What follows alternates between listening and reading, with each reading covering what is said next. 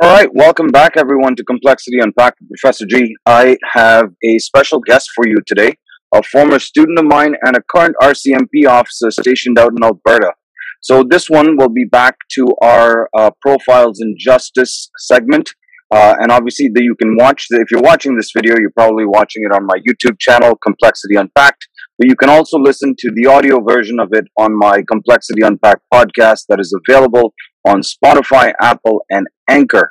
And for those of you that like social media, you can follow me on Instagram at Professor Gonsalves, where I usually post updates about what's coming up on my website. And you can look at my website at www.ngonsalves.ca, where I've posted a bunch of resources for students, as well as interviews with key members of the community to really enhance our experience as a law enforcement community writ large. So, without further ado, Constable Peters, welcome. It's going to take a little while because I always called you by your first name, but welcome and thank you for being here. I really, really appreciate it. It's been a very long time since we've spoken. I do remember that you were a graduate student at Durham College in my Advanced Law Enforcement and Investigations program. And during that time, I heard a little bit about sort of things you've done in your journey to policing. So thank you for being here. I appreciate it. You're welcome. My pleasure. The intent for everyone who's listening, we're going to split this into two segments. So, you're going to hear me introduce Sharon all over again for the second segment, but we're going to talk a little bit about some of your experiences prior to policing, more specifically, some of the work you did in India with bondage slave labor and things like that. And then in our second segment, when we're back with Sharon, we'll be talking about women in policing and her experiences with the RCMP. So for this part one of Complexity Unpacked, modern slavery. It's a concept that, perhaps is not familiar to everybody. And I was just looking at the book you gave me back when you were a student of mine, and it was a difficult read.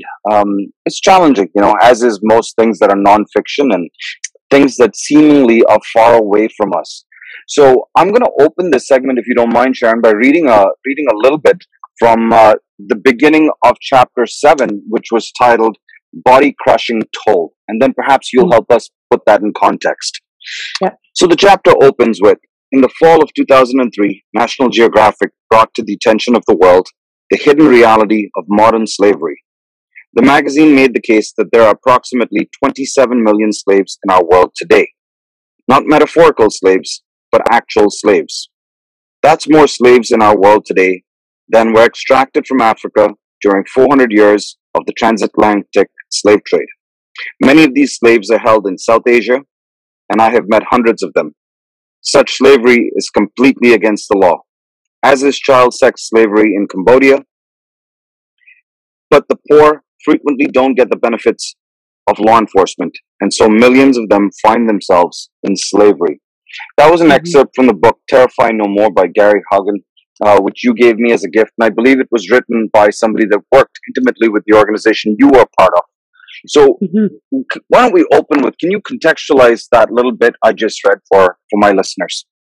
Yeah, absolutely. So the number actually, like the 27 million now in 2022, they are estimating it's upwards of 40 million modern day slaves. The man, Gary Haugen, who started the International Justice Mission, he was sent to Rwanda in 1994 with the U.S. State Department.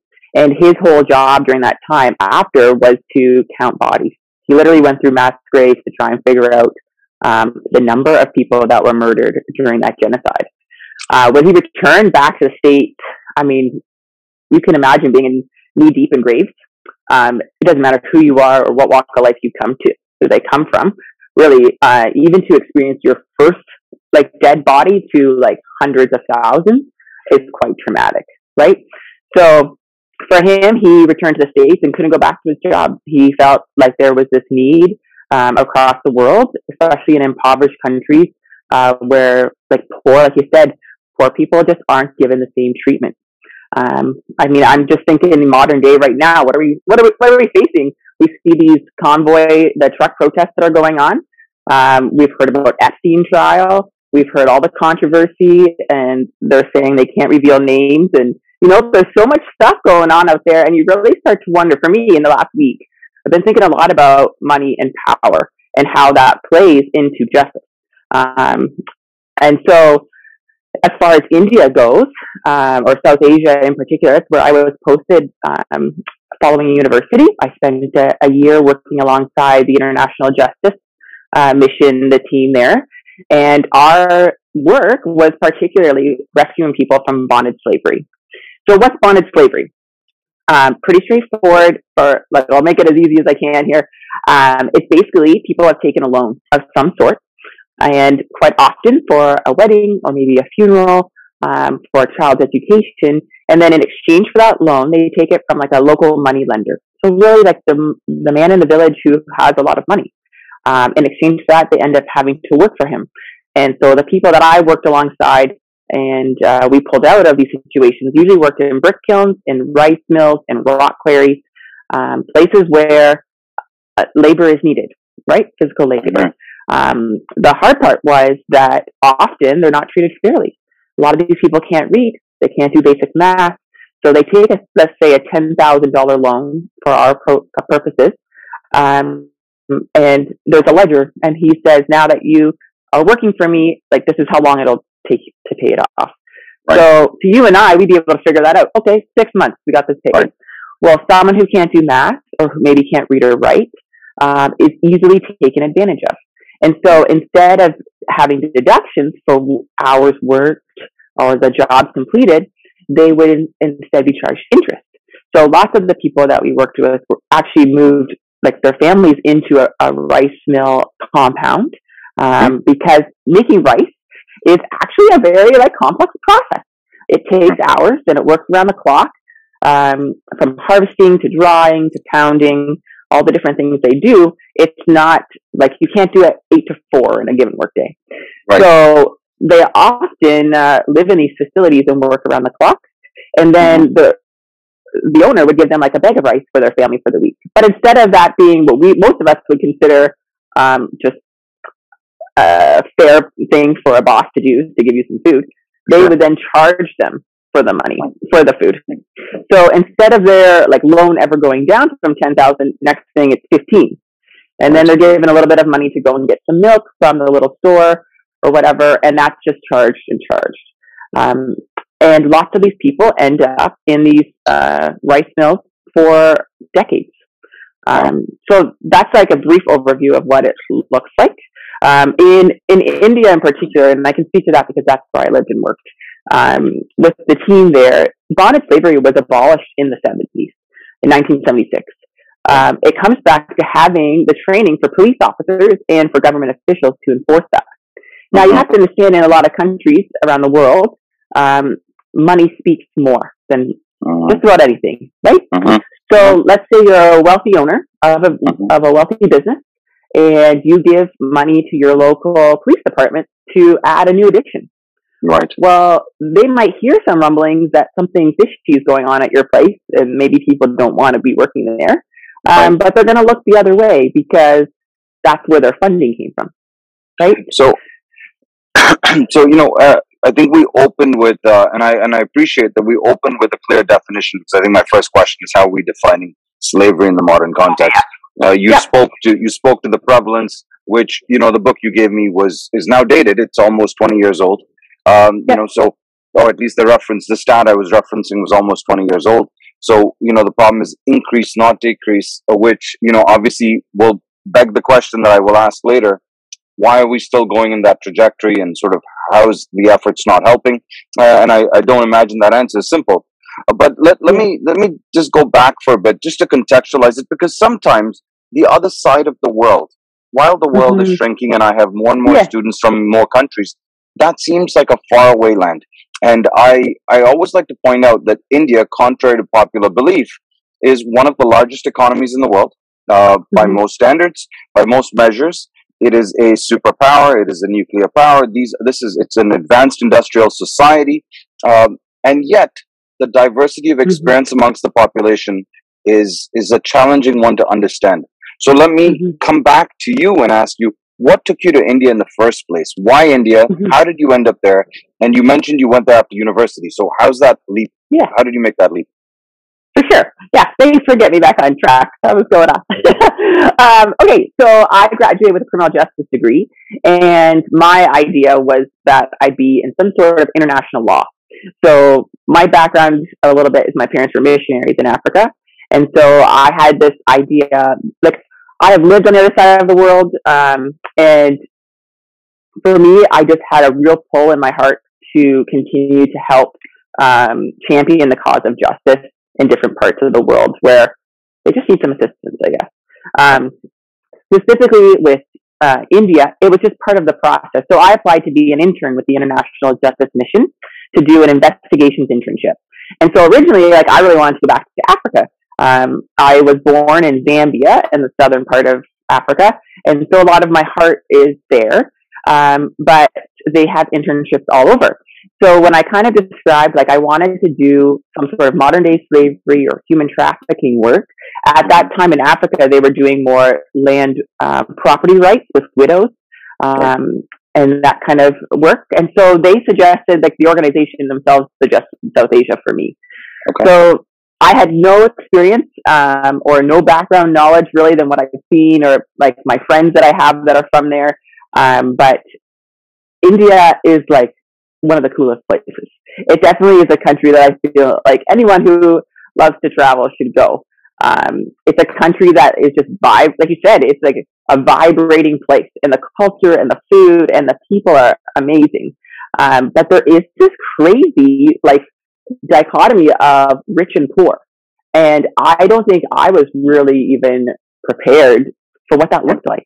Right? So you were born in Africa, but where did you grow up? So I lived in Africa until I was 6, and then grew up in Ontario, London, Ontario. Okay, is where my family is. Yeah. So that's a big jump. I mean, arguably, we don't remember a great deal before we were 6. I'm sure there are some memories. So you essentially grew up in North America, and then your first experiences post-university in India. I do have a lot of international listeners, and I do have a lot of foreign students, international students here. So why don't you share with us? India is a big country. Where specifically were you? Absolutely. I was in Chennai, in the south on the coast, and I traveled all over. So we have several different field offices there, and I got to go to Mumbai, I went to Bangalore and Calcutta, and then with my friends that I met, that I worked with, so we work with a national staff, and there was usually about 6 to 8 interns at any given time. And so my work friends, like, they took us in like family, and they wanted us to experience their culture and all that it had to offer. So I got to like travel all over on trains, by motorbike. Lots of people would drive around on motorcycle. The second time, so I actually went to India twice. And the second time was after I finished my program with you, the advanced law enforcement.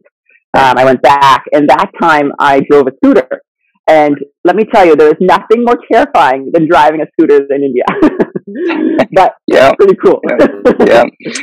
Also, being a constable here in Canada, you would not appreciate the value of, what do they call it? Filtering, when you get between. It's illegal for our motorcycles to go between cars, but that's just common practice there, right? Common. No, it's. Anyways, I mean, we could talk about that for a long time. I've visited several times, but not to work, and so I would argue I probably enjoyed the other side of it. But there's so much to know. So it's fair to assume from your comments that you worked with a diverse staff of locals as well as missionaries that came from elsewhere. Would that be fair? Yeah, very much so. What was that experience like, working with both people from India, in Chennai or wherever it is that you were specifically stationed, and having that team? How was that? What was what's the word I'm looking for? The dynamic. The dynamic. The dynamic. Oh, yeah. I mean, before I went, one of the things my dad said to me was, don't just hang out with other interns. Get to know your national staff, go to local establishments, get to know people, because that's how you experience the culture. And that was some of the best advice I got, because a lot of the people, that other interns that I worked with, were American or from the UK and all over. And our natural thing we do as humans is we like to stick to what we know. Right? It's hard to actually like strike out of the norm and try new foods and all of that comes with it. So in my office in particular, like both experiences, both times I went to India were different, but both were wonderful in their own way. Sure, there are dynamics that you have to work through. I'm much more of a like I'm assertive, but not to the point of like I don't like conflict. I don't want to cause people to feel uncomfortable. I'm more of a team-based personality, and so that was very effective working with, like, in my direct team, my boss was a former police officer from the States, and then and she was a female, and then we had all male investigators, and my second time there we had 2 females. So it was pretty cool and also very different, right? And there are times that you learn to keep your mouth quiet, and there are times that you learn to speak up. And the cool thing with IJM is, like, it's a family organization. It's how it felt on the field for me. My team worked really well together. So we didn't have these big blow-ups. Some of the other teams did, and you would hear about them. But it's just working with people in general. It doesn't matter where you're from, right? There's always going to be some conflict. But my approach to that, and I've taken that into my policing job now, is seek to understand before, like, fighting to be understood. So I've really tried to stop myself from being aggressive. At times, there are times to be aggressive, right? Especially in policing, when we're arresting people, there are times. Right. But as far as inter-policy or conflict within the office, it really helps to just talk one-on-one and then as a group. And I think even now in my office, I'm a peer-to-peer coordinator, and that's one of the things I do. So we have conflict in police stations all the time. Sure. And I'm one of the people that will help connect other officers or our office staff or municipal employees to, like, say people need to speak to counselors, or they're looking for direction with the grievance process or whatever, the disciplinary process. Right. I'm just an extra resource now, simply because that's something that I value, right? It's in your nature. Yeah, so, it is. We have been chatting with Constable Peters, who's out in Alberta today. We're going to take a short break, but when we come back, we will explore a little bit more about the details of the work she did. We're talking about slavery in a modern context. We're talking about her time in India, specifically with IJM, working with bonded slave labor. Constable Peters sort of outlined a definition, if you will, in our first segment there, on what modern slavery looks like and how it might be different from some preconceived notions we have of it. We talked about how this can still exist in a modern society, and we're talking about some of the implications of power and money and subjugation. So when we come back, we're going to dive into what this work actually looked like. So stay with us, and we will be right back.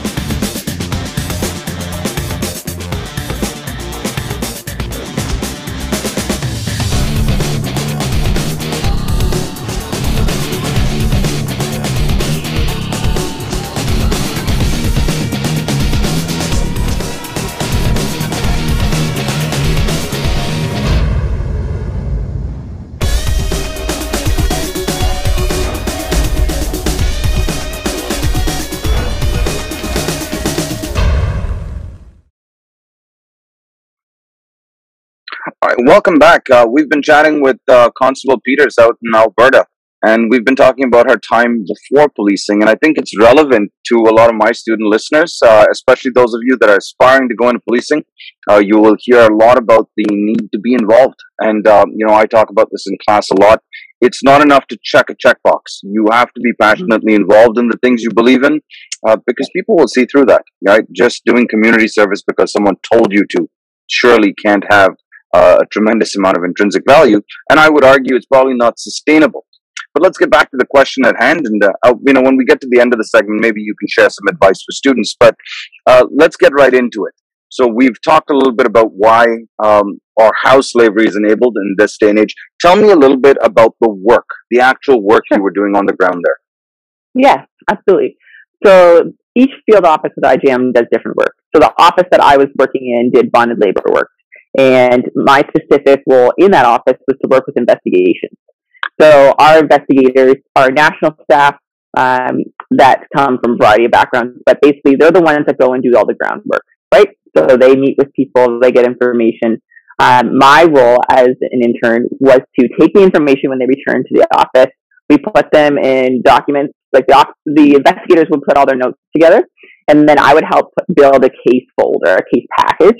and make sure that we have crossed off all of the things needed for a bonded labor charge, or for us to like have the grounds to get our legal team and our government relations team to put together the package so that we can go with the government officials to rescue people.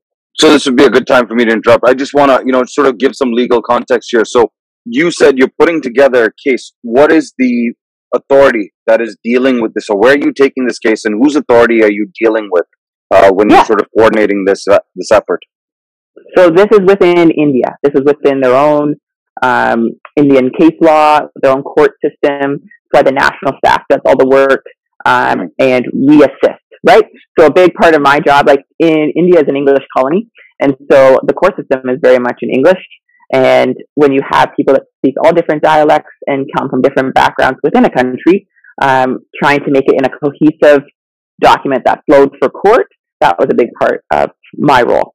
And then we have like a legal team with legal fellows that would come from the US, the UK, Canada, that would assist our lawyers within the country on how to do, put the legal case together, how to fight it in the court system within the laws of that country.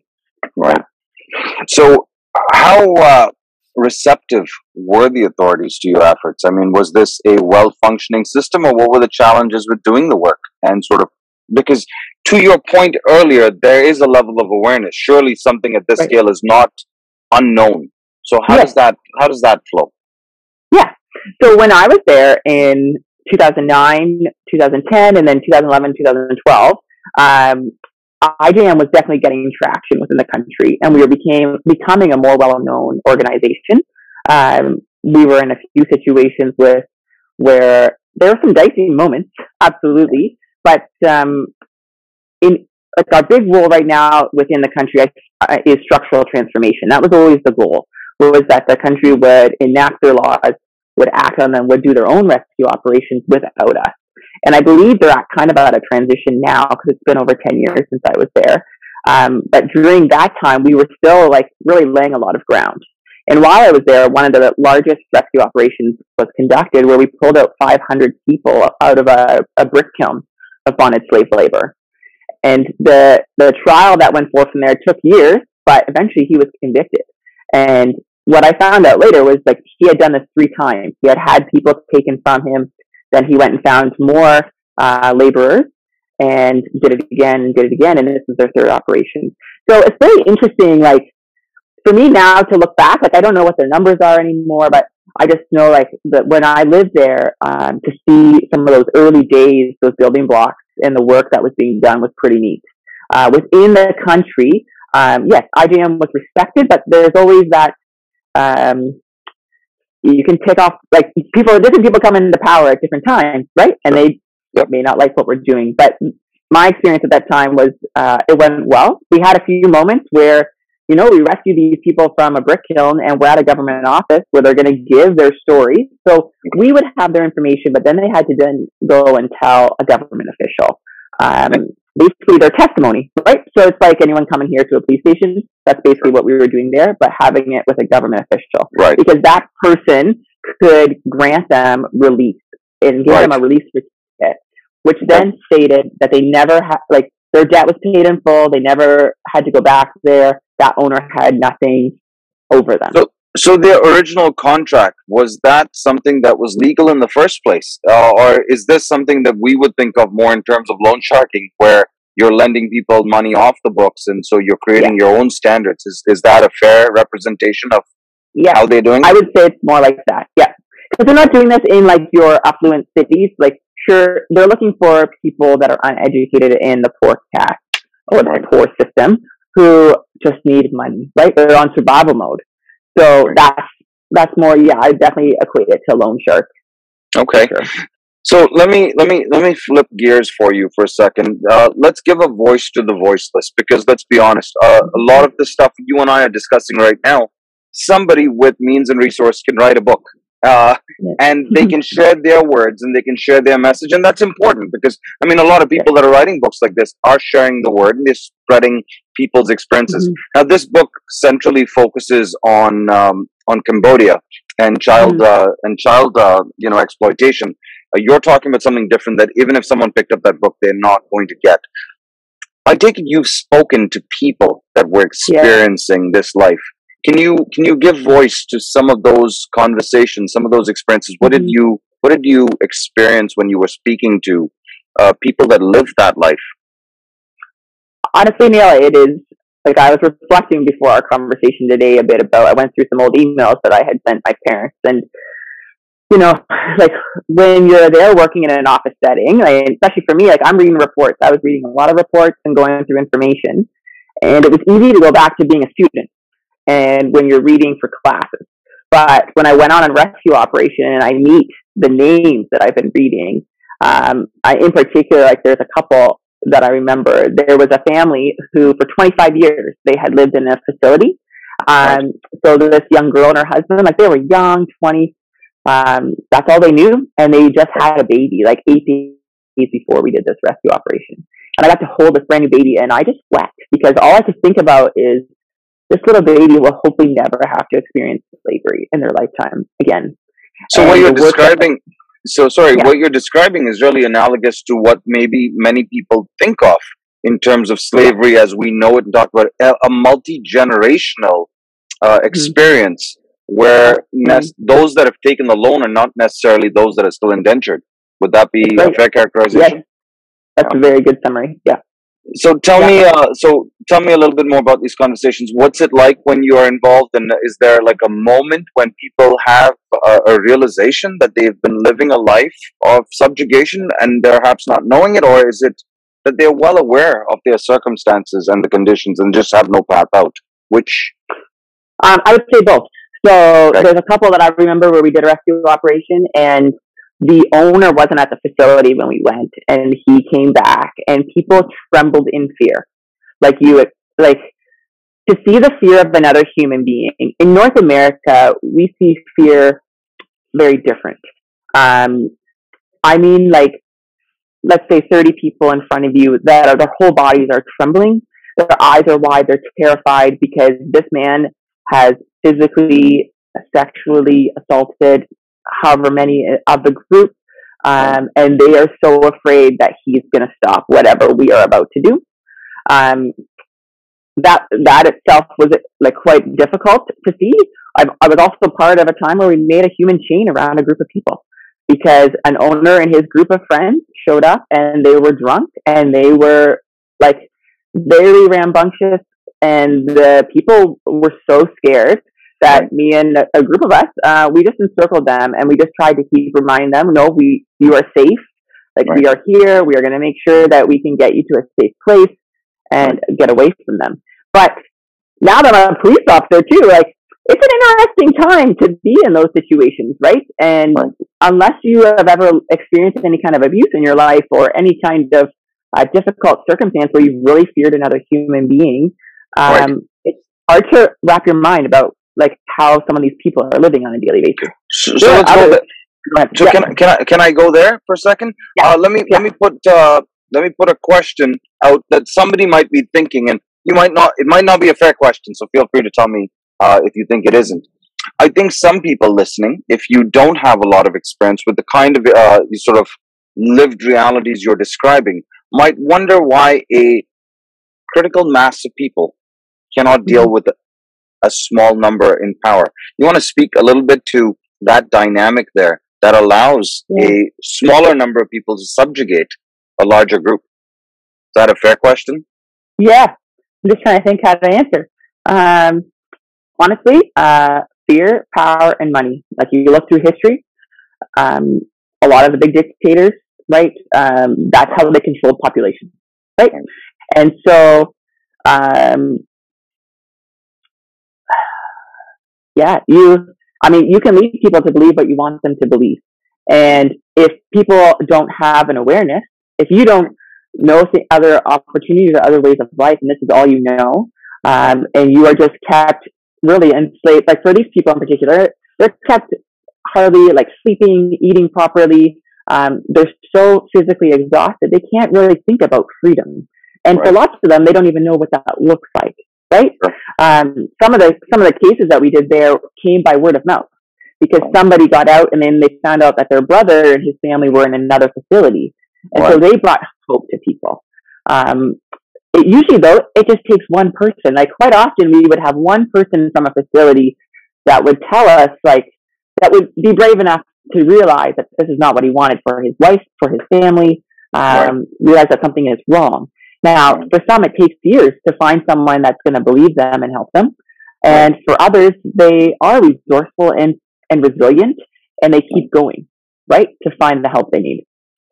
The goal is always to try and get more people feeling, empowered, or at least reaching out to somebody who might be, because otherwise you just have a continuation of a cycle, right? So let me ask the second question then, that might seem on the nose, but I'll put it out there anyways. I think someone's thinking, and my whole podcast is based on unpacking complexity, so I'm going to ask the questions. Otherwise, we never get to it, right? I'm not interested in a nicely clean packaged show. So, why do you have more success standing and making a human wall to protect people who also have mass? So what is it about you and your group? I'm using the you in the universal you here. What is it about you that can make a human wall actually functionally valuable? Why? Yeah, why? I mean,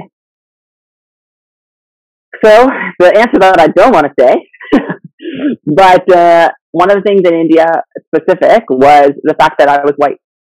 And I worked for an NGO, an international NGO. And there were a group of us, because we weren't national staff, there's a bit of that international pressure that comes from other places. And so phone calls were made up the line at different times when needed, where we were in danger. People back off, power listens. The last thing they want is an international incident to happen, right? So power and privilege used appropriately in this circumstance, you're looking at a set of circumstances where perhaps the color of your skin provides a level of gravitas to somebody who might ordinarily see someone else as being less than. Would that be fair? Yeah, that's right. Excuse me. And did you go in with, was there armed support? What kind of tactical support do you have? Or is this literally volunteers going in, doing their best? And how much cooperation do you have with local law enforcement? Yeah, so we always took local law enforcement with us, and they always came armed. But as far as like an organization, I mean, we're civilian, and we do a bit of training, but I'm not going to speak to the specifics just in case, because you never know. But like, we always had armed guards. Whether or not they would at the end of the day defend me, I don't know. Right. Sure. But we hope. Yeah.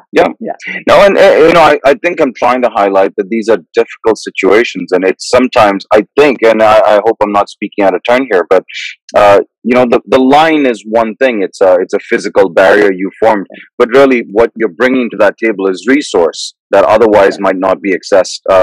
It is pressure that might otherwise not be influenced, and it's relief for somebody that does not have a voice. Is that Yeah, I think that's all.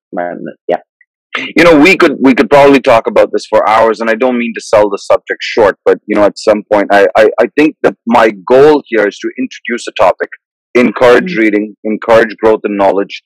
I think freedom is an interesting concept, and sometimes when you're born in countries where it's a guarantee, we take it for granted, and it's not a guarantee for everybody everywhere.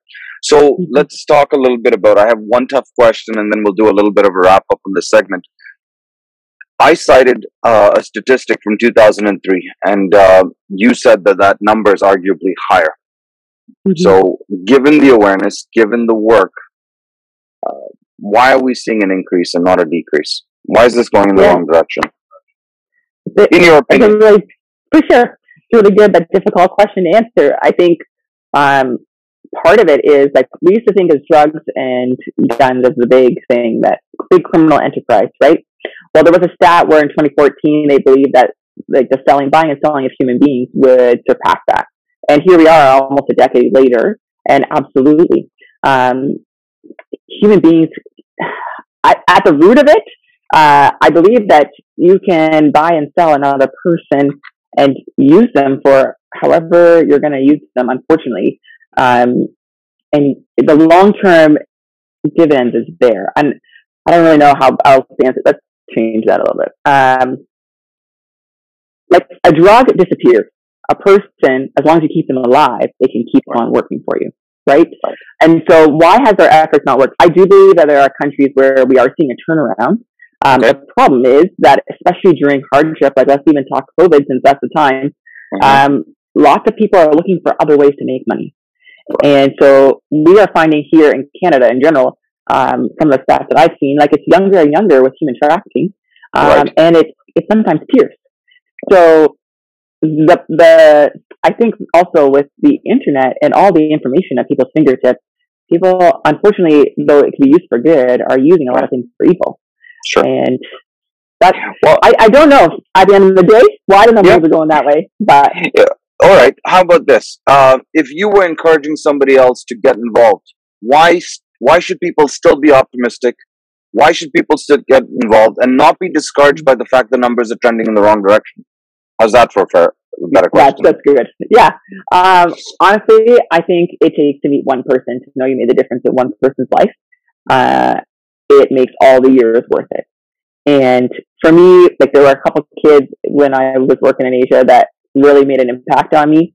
And just to know some of the history that they had gone through, where they had lived, but then to see their carefree smiles and resilient spirit, and to know that the trajectory of their lives were forever changed because of the work we were doing, keeps it going. And there's nothing better in the world than helping another human being. And that doesn't matter what kind of circumstance, if you're a teacher, if you're a nurse, like all the things that people do every single day. When you make someone's life better, even if you just buy someone a coffee and like they're just like, wow, thank you. Like I just really needed that. To be kind. Today's Anti-Bullying Awareness Day, right? So I'm wearing my pink shirt. That's why I'm wearing it underneath. But that's a real big thing that human beings, we need each other. If anything we've learned from COVID is we need connection. And I would say it doesn't matter your walk of life. Everyone needs to feel loved and seen. And so, yeah, if you're thinking about joining the fight or where do you get started, don't be discouraged. There is a lot of people that are waiting for you in whatever capacity that you can fill. And everyone is unique. So we all have our own gifts. Neil and I are completely different people doing different things, but here we are after all these years reconnecting. And my time at Durham College was a big turning point for me. Like I didn't know at that point whether I was going into international law or whatnot, but I did a practicum with the RCMP because of my time in India. And it was really during that practicum that I was like, yes, I want to be a police officer. So every person you come in contact with is going to can encourage your trajectory in life. And a quote that I live by, and I'll leave it with you, is that you're going to be the same person you are today 5 years from now, except for the books you read, the places you go, and the people you meet. So do those things, educate yourself, and be good human beings. We need more of them. Yeah, and be intrinsically motivated, right? I mean, you can't do this. You can't do this to put it on a resume. That's no. All right. No, you sure can't. No. I keep coming back to that point, and I really think it's important that we don't lose sight of why we do what we do. And, if we are not intrinsically motivated to it, then I think, I don't mean to diminish the efforts of people that are doing it because they feel they must, because the work's still being done to a certain extent. Yeah. But I think that there's something to be said for being intrinsically motivated and sort of making an attempt at doing something in the world. Obviously we've been talking a little bit about human trafficking, and specifically from a labor perspective. This is not human trafficking is not confined to labor. It includes sexual exploitation. It includes a whole variety of things. It isn't limited to one country. This is not just a South Asian issue. You can look up the research and see about incidences and prevalence rates of human trafficking across Europe, across North America. Mm-hmm. It is a global problem, and get informed because, right here, we are in Durham region in Ontario, Canada, for those of you that are outside. And our major highway is considered one of the major sort of corridors where people are moved. And so that's right in your local backyard. You don't have to go across the sea. You should, if you can, But even if you can't, not everyone can travel like Sharon did to India. But there are things you can do everywhere you live, because community is where we begin and then we go from there. So, Sharon, thank you for sharing that. It's a lot to unpack, and I don't know, maybe at some point we'll talk a little bit more about it. But I appreciate you being here. When we are doing our next segment, we'll talk a little bit more about your transition to the role of policing. So thank you for being here. For everybody, you were listening to Complexity Unpacked with Professor Gonsalves. Like I said before, if you're watching this, you're watching it on my YouTube channel, Complexity Unpacked.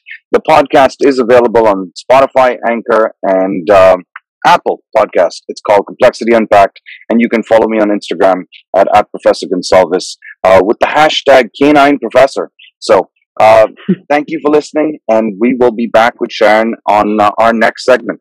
Stay tuned and check out that episode. Bye, everyone. Thank you, Sharon.